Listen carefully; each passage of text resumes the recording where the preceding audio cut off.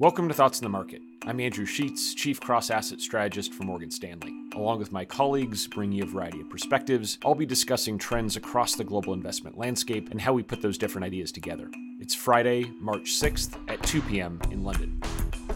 Through February 24th of this year, the S&P 500 had gone 182 days, or half a year, without rising or falling more than 2%. In the last 10 days, a 2% move has happened 7 times. This rise in volatility is remarkable, and one of several reasons we're advising investors to be patient in jumping back into the market. The large daily moves in the market represent two competing forces. On the negative side, the coronavirus has had a major impact on production and supply chains in Asia, and may have negative effects on consumer confidence in Europe and the US. On the positive side, hope that this impact will be temporary and that central banks and governments will rush to the economy's rescue. Uncertainty about those factors, unfortunately, is likely to continue.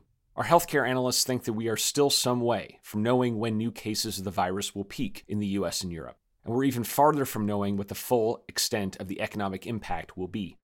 Meanwhile, while the Federal Reserve moved to take decisive action by cutting interest rates this Tuesday, this is a uniquely difficult problem for central banks to address. Back in 2019, for example, the market was worried that the Fed had raised rates too quickly, given ongoing trade uncertainty. Whether this was the right thing to worry about or not, half of those concerns were quite easy for the Fed to address. It cut rates. The current challenge is different. Lower short-term interest rates can't address or replace disrupted supply chains, and for consumers, the move may have a limited effect, given that interest rates were already very low to begin with. Indeed, it's important to note that the bond market doesn't believe that central banks can provide a quick fix.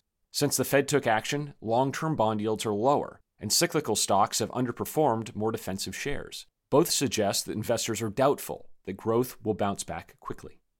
We think the current volatility and these challenges argue for investor patience. And while conventional wisdom may hold that lower interest rates are good, we'd actually prefer to see bond yields rising, indicating that investors are starting to believe that a growth rebound is really in the cards. Thanks for listening. If you enjoy Thoughts in the Market, please take a moment to rate and review us on the Apple Podcasts app. It helps more people find the show.